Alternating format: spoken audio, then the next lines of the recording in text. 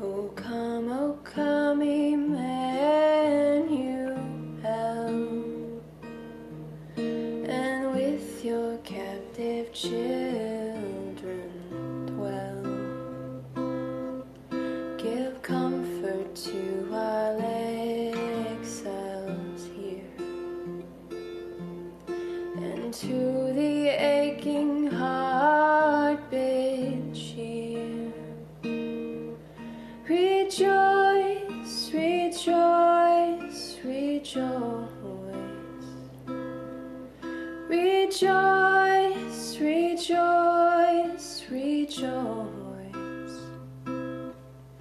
Oh, come, you splendor very bright, as joy that never yields to might. Oh, come and turn all hearts to peace, and greed and war at last shall cease. Rejoice, rejoice, rejoice. Emmanuel shall come within as high hope to dwell. Rejoice, rejoice, rejoice. Rejoice, rejoice, rejoice. Oh, come, you wisdom from on high, from depths that hide within a sigh, to temper knowledge with our care, to render every act a prayer. Rejoice, rejoice, rejoice. Rejoice, rejoice, rejoice. Rejoice, rejoice, rejoice.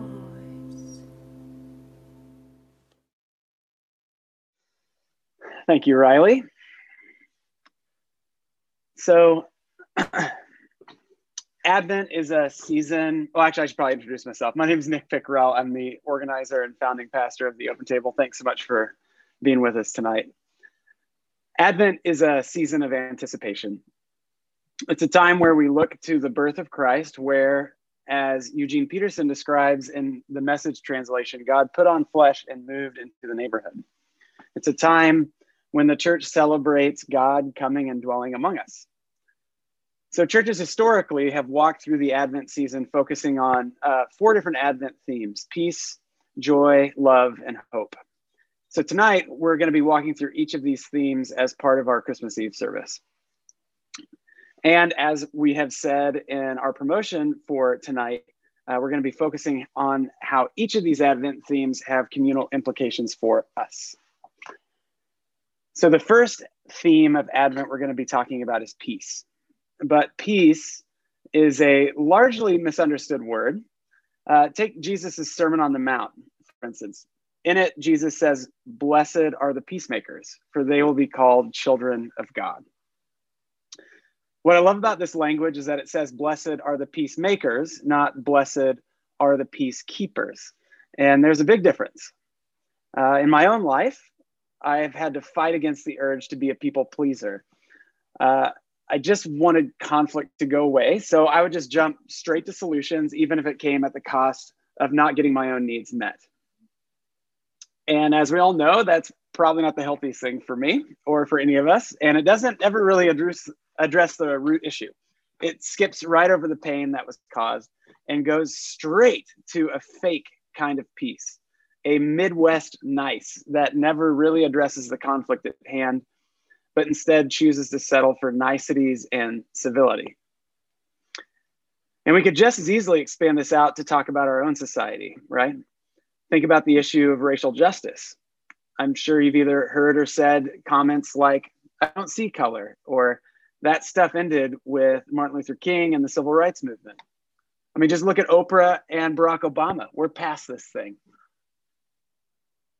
But at the same time, knowing that our country still skips over the history of how intricately embedded racism was from the beginning, and how our country still hasn't made reparations for over 400 years of physical enslavement and trauma and economic, political, social exclusion, these comments play out like Midwest nice. These comments play out like we white folks don't want to sit in the tension that comes when we face our collective past and present. These comments sound like peacekeeping to me instead of peacemaking. Martin Luther King, the civil rights giant, said this: true peace is not merely the absence of tension, it is the presence of justice. Folks, when we talk about being peacemakers, we are talking about people who step into conflict, face it head on, and actually make peace. They don't just keep the peace, they make it. And true communal peace can never happen unless we face the violence, the oppression, the war, and the conflict and say no more. True peace won't come unless we face our collective past, make amends, and then together we can work towards a community where justice is present. So to close out this section about peace, let's look at a peacemaker that is often spoken of during the season of Advent: John the Baptizer, or John the Baptist.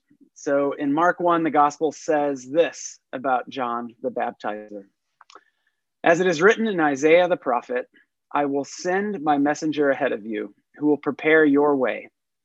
A voice of one calling in the wilderness, prepare the way for the Lord, make straight paths for him. And so John the Baptist appeared in the wilderness, preaching a baptism of repentance for the forgiveness of collective sin. The whole Judean countryside and all the people of Jerusalem went out to him. Confessing their collective sin, they were baptized by him in the Jordan River. John wore clothing made of camel's hair with a leather belt around his waist, and he ate locusts and wild honey. And this was his message: after me comes the one more powerful than I, the straps of whose sandals I'm not worthy to stoop down and untie. I baptize you with water, but he will baptize you with the Holy Spirit. The word of the Lord. So how can we be like John the Baptist? How can we prepare the way for justice to come in its fullness on earth as it is in heaven? How can we preach a message of repentance, a message that calls us out of our complicity and complacency with oppression? In this passage, John baptizes people as a ritual of cleansing, a ritual of new birth, a ritual that serves as a rite of passage where people emerge from the water ready to speak up and act up against injustice. This cleansing water marks a people who are committed to justice, who are committed to ending oppression, which leads to a lasting peace. Blessed are the peacemakers, for they will be called children of God. So as we reflect on what it means to be marked as peacemakers, and in the spirit of John the Baptizer, the one who prepared the way for the Lord, I invite you to take a moment and just think of those who have come before. And after we take a moment to reflect, I invite you to speak aloud the names of those who came before you. The names of those who called you out of complacency and complicity and called you into God's work of doing justice, of being peacemakers instead of peacekeepers. So let's spend the next few moments in silence as we reflect on those who come to mind. And when you're ready, just unmute yourself, and I invite you to say the name of the ones who have come before.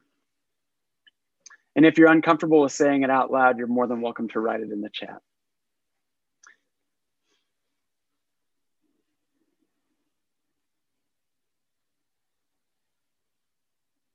Jody and Eric Garbison.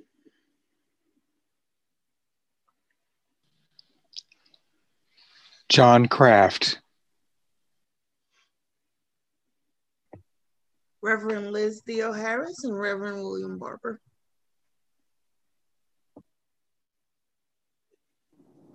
Kirsten Cassell. Thank you so much for sharing. So I know I didn't prep you for this, so if you don't have anything nearby, no worries, but we just talked about John the Baptizer. And as we all know, baptism is a ritual that involves water. So as we think of those people who came before us, as we think of those folks who came before us, I invite you, if you have some sort of liquid, just to put just a couple drops in the palm of your hand.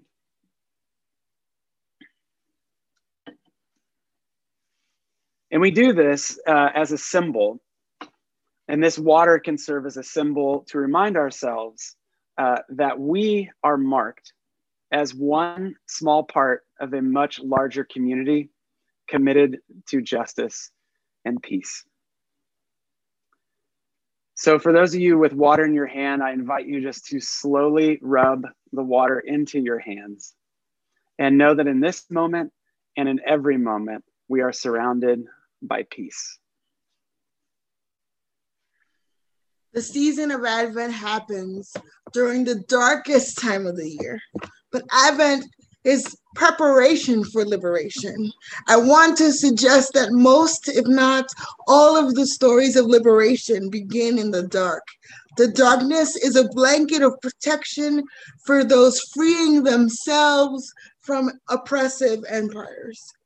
It was true for Mary and Joseph as they fled for their lives and settled as immigrants. It was true for Jesus as he was cocooned in the darkness of Mary's womb. It was true for the wise astrologers as they made their way to the unhoused encampment where Jesus would be born. It had to be dark. Otherwise, they would not have seen the star, their sign of liberation. All of creation participated in this act of liberation, and the powers of the day were unaware. Can you just imagine those astrologers whistling in the wind as they followed the star? I suppose it's also possible that Harriet Tubman and others, a part of the Underground Railroad, learned some lessons from what happened in Bethlehem. They fled from enslavement under the protective blanket of darkness, singing their way to freedom. Oh, freedom, oh, freedom over me. As Mary gave birth to Jesus in the blanket of the dark, divinity became human. Another one of the candles we are lighting today, the candle of joy. The joy during Advent is in anticipation of the birth of liberation. The ancestors foretold this birthing of liberation movement many generations before it occurred. As an adult, when the time was right for Jesus to become an organizer and work toward lifting the load of oppression, he affirmed what the ancestors said. The Spirit, he said, the Spirit of the Lord is upon me, because the Lord has anointed me. He sent me to bring good news to the poor, to bind up the brokenhearted, to proclaim release for the captives and liberation for the prisoners, to proclaim the year of the Lord's favor and a day of vindication for our God, to comfort all who mourn in Zion, to provide for Zion's mourners, to give them a crown in place of ashes, oil of joy in place of mourning, a mantle of praise in place of discouragement. They will be called oaks of righteousness, planted by the Lord to glorify him. They will rebuild the ancient ruins. They will restore formerly deserted places. They will renew ruined cities, places deserted in generations past. The Lord loved justice He hates robbery and dishonesty. I will fairly give them wages and make with them an enduring covenant. Their offspring will be known among the nations and their descendants among the people. All who see them will recognize that they are a people blessed by the Lord. I will rejoice in the Lord. My heart is joyful because of my God, because he has clothed me with clothes of victory, wrapped me in a robe of righteousness, like a bridegroom in a priestly gown, and like a bride adorned in jewelry. As the earth puts out its growth, and as garden grows its seeds, so the Lord will grow righteousness and praise before all the nations. So let us sing in the dark, in solidarity with our ancestors, in preparation for our freedom, and in anticipation for future generations. Let us sing joy to the world loud as a way of saying thanks to our ancestors. Let us sing to the world as a way of garnering collective strength for our present struggle toward liberation. And let us sing joy to the world loud enough so that future generations will hear us as they journey toward liberation. In this moment and in every moment, we are surrounded by joy. I'm lighting a candle, one of the ones that I got as a new thing I made. And this candle is of the Reverend John Lewis, Congressman John Lewis. I'm not sure if he was a reverend, but he was very, he is one that embodied joy in the darkness. And because of that, many of us reap freedoms that he did not have. So if you would take a moment and light the candle that you have, and to as a reminder that in this moment and in every moment, we are surrounded by joy.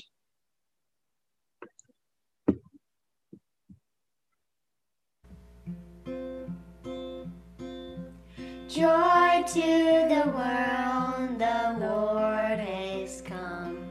Let earth receive your King. Let every heart prepare him room. Let heaven and nature sing, and heaven and nature sing, and heaven and nature sing. Joy to the world, the Savior reigns.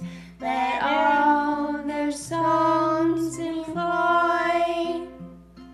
While fields and floods, rocks, hills, and plains, repeat the sounding joy. Repeat the sounding joy. Repeat, repeat the sounding joy.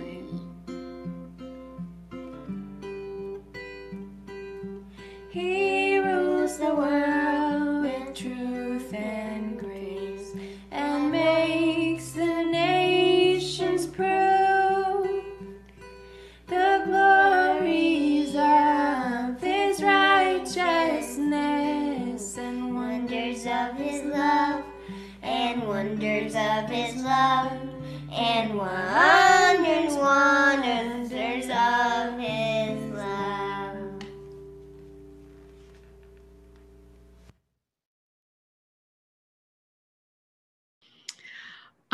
I just love Christmas songs an obscene amount. So this is warm in my heart, and especially hearing Riley and Shepherd Brown singing along. That is lovely.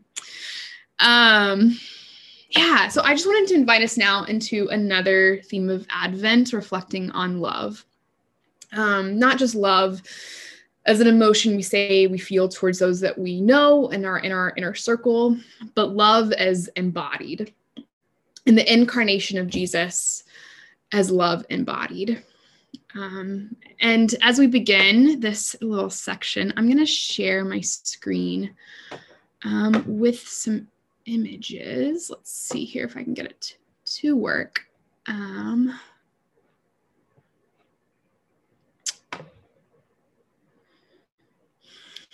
as I share these images with you, I want to invite you just to notice what happens in your body as you view these pieces of art of various versions of Mary and Jesus. What feelings arrive in your body? What is the posture of your body? And just take note without judgment, what might be occurring. And we'll go through these twice. Second time I'll read a little something over it.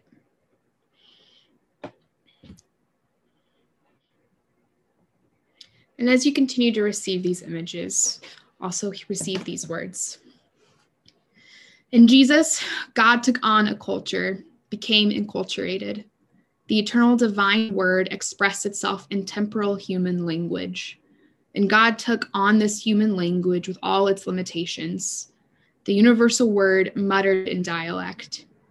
He took on the context, became contextual, he sank his roots entirely into his actual situation. He was born into a dependent colony, was known as the Galilean, and spoke with a regional Galilean accent.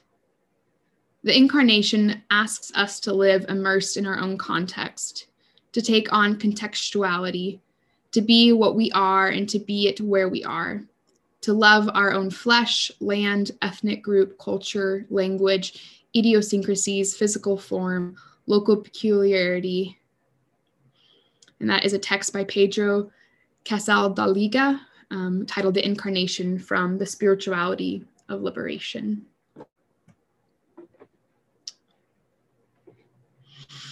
And with that text, the incarnation of Jesus is love embodied. And so often in our own lives, we go about not even noticing our bodies, the anxiety, the love, the excitement, even just the tiredness of what might be inside of our bodies.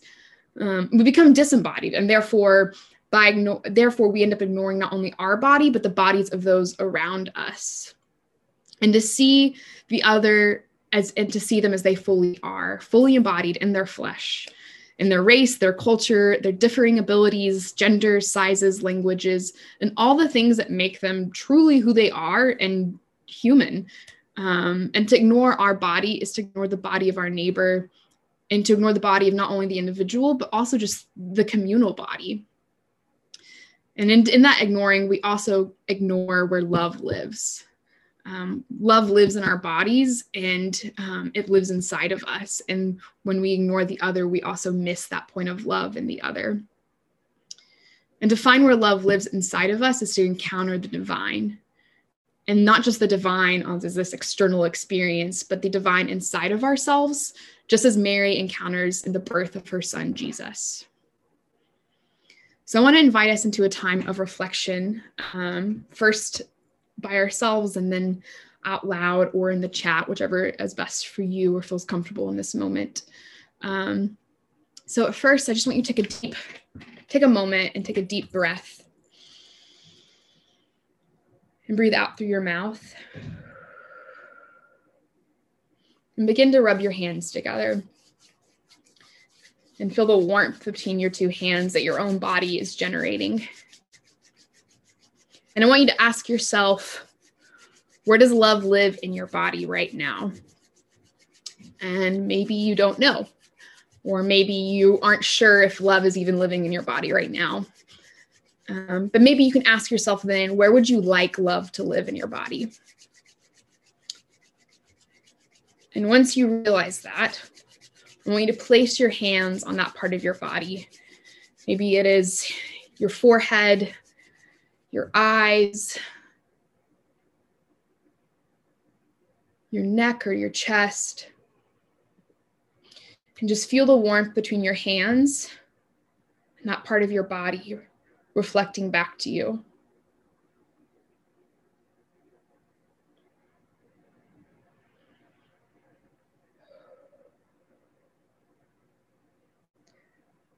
And when you're ready, whether in the chat or out loud, I want us to reflect back where we see love in our neighbor or our neighborhood, or maybe where you would like to see love embodied in your neighbor or your neighborhood and community.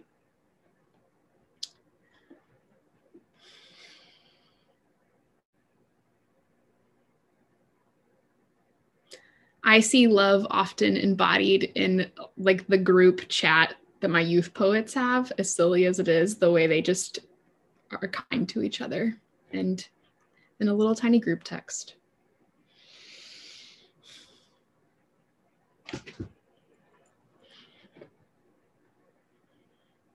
Kathy has shared, may I move from love to see love in each and every person I meet, and may I treat each and every person I meet in the same love and respect from that place of love.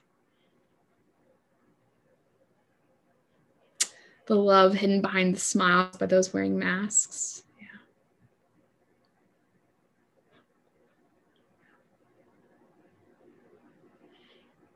Feel free to keep sharing in the chat as you wish. I'm going to read a scripture over us as we finish off this section. It's John 1:14 from the Common English Bible. The Word became flesh and made his home among us. We have seen her glory, glory like that of a father's only daughter, full of grace and truth. And in this moment, and in every moment, we are surrounded by love. Thank you for that, Maddie. So we've talked about peace, love, joy, and now we arrive at hope. Advent, as we said earlier, is a season of anticipation, a season of waiting. In the first century, the Jewish people were living under the Roman occupiers in an economic system that took what little money folks like Mary and Joseph had and funneled it to Rome and Rome's surrogates. Advent has sometimes been referred to as a season of darkness before the dawn. But yet, in the midst of oppression, economic exploitation, and colonial empire building, military occupation, hope was birthed. Hope was birthed in this season before Jesus was born. In the midst of all of this oppression, the oppressed community drew from deep wells of wisdom, embodied spiritual practice, and community resolve. Hope and wisdom were birthed before the light came. In Mark 13, it says, "Now learn this lesson from the fig tree. As soon as its twigs get tender and its leaves come out, you know that summer is near. Even though when you see these things happening, you know that it is near, right at the door. Truly, I tell you, this generation will certainly not pass away until all these things have happened. Heaven and earth will pass away, but my words will never pass away." When you see the fig tree twigs get tender, and when you see the leaves starting to sprout, you know that not only will this continue, but it will sprout to completion. Figs will show up on that tree, and the community will be able to enjoy the fruit that it produces. So let's take a lesson from the fig tree. In what ways are you seeing glimpses of hope in this season of waiting? Where do you see signs of justice that are just beginning to sprout? What would the community look like, smell like, taste like, feel like when the fig tree sprouts completely and the fruit is ready to be enjoyed? In the first century, the Jewish people were present focused, not future focused. And what that means is that if they saw signs of change, they knew that in time the change would be complete. The first century people looked all around, saw signs of the fig tree sprouting, and that gave them hope and resolve, knowing that God's peaceable kingdom would soon be fully present on earth. So let's take a moment and reflect on the questions that I just posed earlier.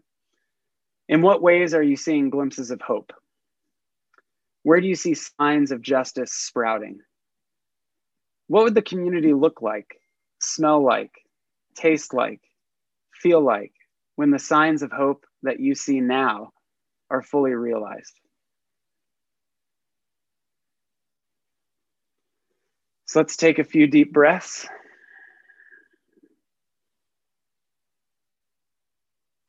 And reflect on these questions. And when you're ready, I invite you just to speak out loud or to put in the chat the answers to any of the questions that you connected with.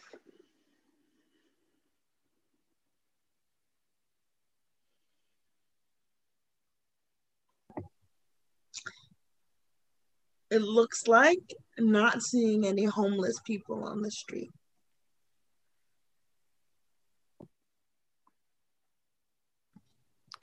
I see neighbors reaching out, helping neighbors in their times of need right now.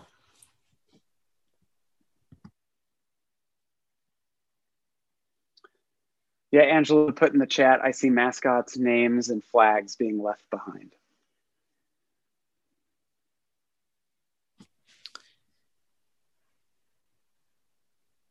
I see Caucasian people, white people, willing to look at challenges, willing to look at how white supremacy has ruled, and willing to make changes.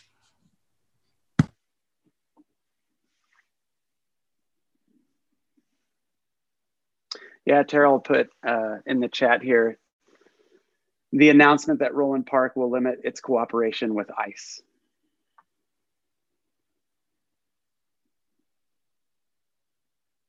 Anything else? I just read an article in the Kansas City Star, actually, about how they are owning up to their racist history and present and working to bring liberation around that.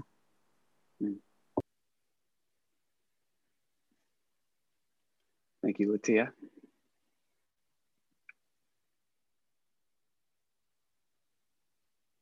Yeah, Angela. There's a couple more here. So Jeremy actually wrote, I see hope in the bold imagining and envisioning of what our communities could be, what we want them to be, a world without police, an abandoning of grind culture, and a healing from white supremacy. And then Angela wrote, I see everyone being protected from COVID because the majority of people who can safely get a vaccine do so.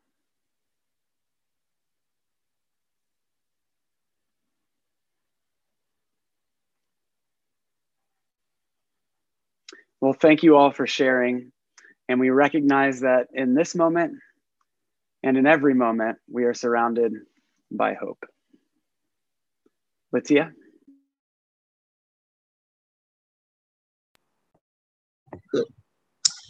So as we listen to the story of the birth of Jesus, the birth of liberation, think of times the blanket of darkness has protected you.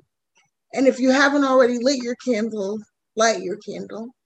And if your candle is lit, keep it lit in solidarity with the liberation fighters of the past, present, and future.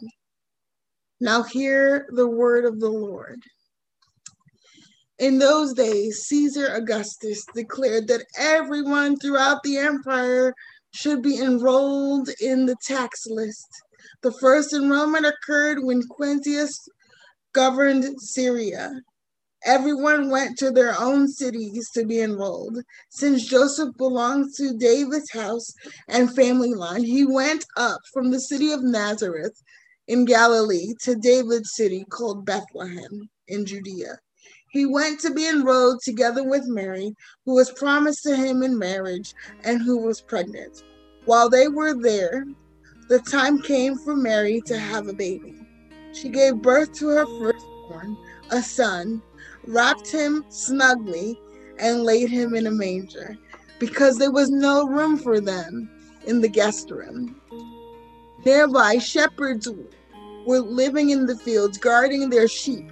The Lord's angel stood before them. The Lord's glory shone around them, and they were terrified. The angel said, "Don't be afraid. Look, I bring good news to you, wonderful, joyous news for all people. Your Savior is born today in David's city. He is Christ the Lord. This is a sign for you. You will find a newborn wrapped snugly and lying in a manger." Suddenly, a great assembly of the heavenly forces was with the angel praising God. They said, "Glory to God in heaven, and on earth, peace among those whom he favors." When the angels returned to heaven, the shepherds said to each other, "Let's go right now to Bethlehem and see what's happened. Let's confirm what the Lord has revealed to us." They went quickly and found Mary and Joseph and the baby lying in a manger. When they saw this, they reported what they had been told about this child. Everyone who heard it was amazed at what the shepherds told them. Mary committed these things to memory and considered them carefully. The shepherds returned home, glorifying and praising God for all they had heard and seen. Everything happened just as they had been told. Thanks be to God.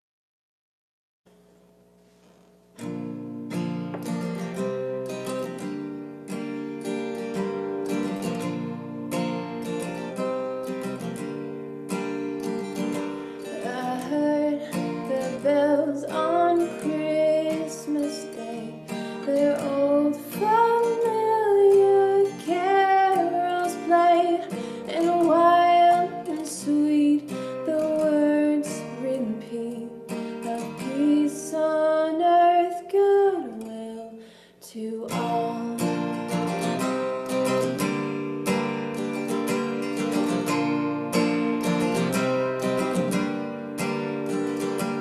Till ringing, singing on its way, the world revolved from night to day. A voice, a chime, a chant sublime, of peace on earth, goodwill to all.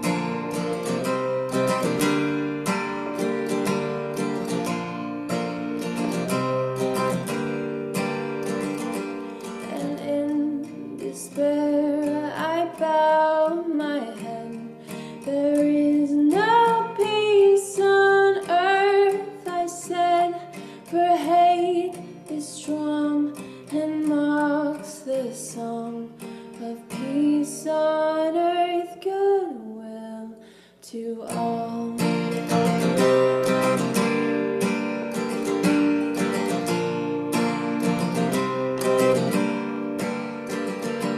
Then peal the bells more loud and deep. Oh, God's not dead and not asleep. The wrong shall fail, the right prevail. With peace on earth, goodwill to all. Peace on earth, goodwill to all. Peace on earth, goodwill to all.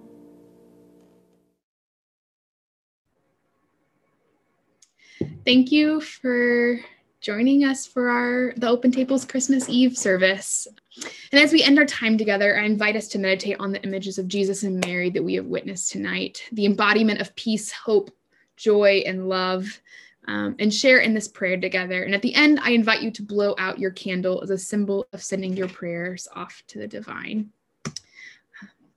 So I will say one line, and then if you would like to repeat after me, The light of God surrounds us. The love of God enfolds us. The love of God, Of God enfolds us. The power of God, God protects us. presence of God, Of God watches over us.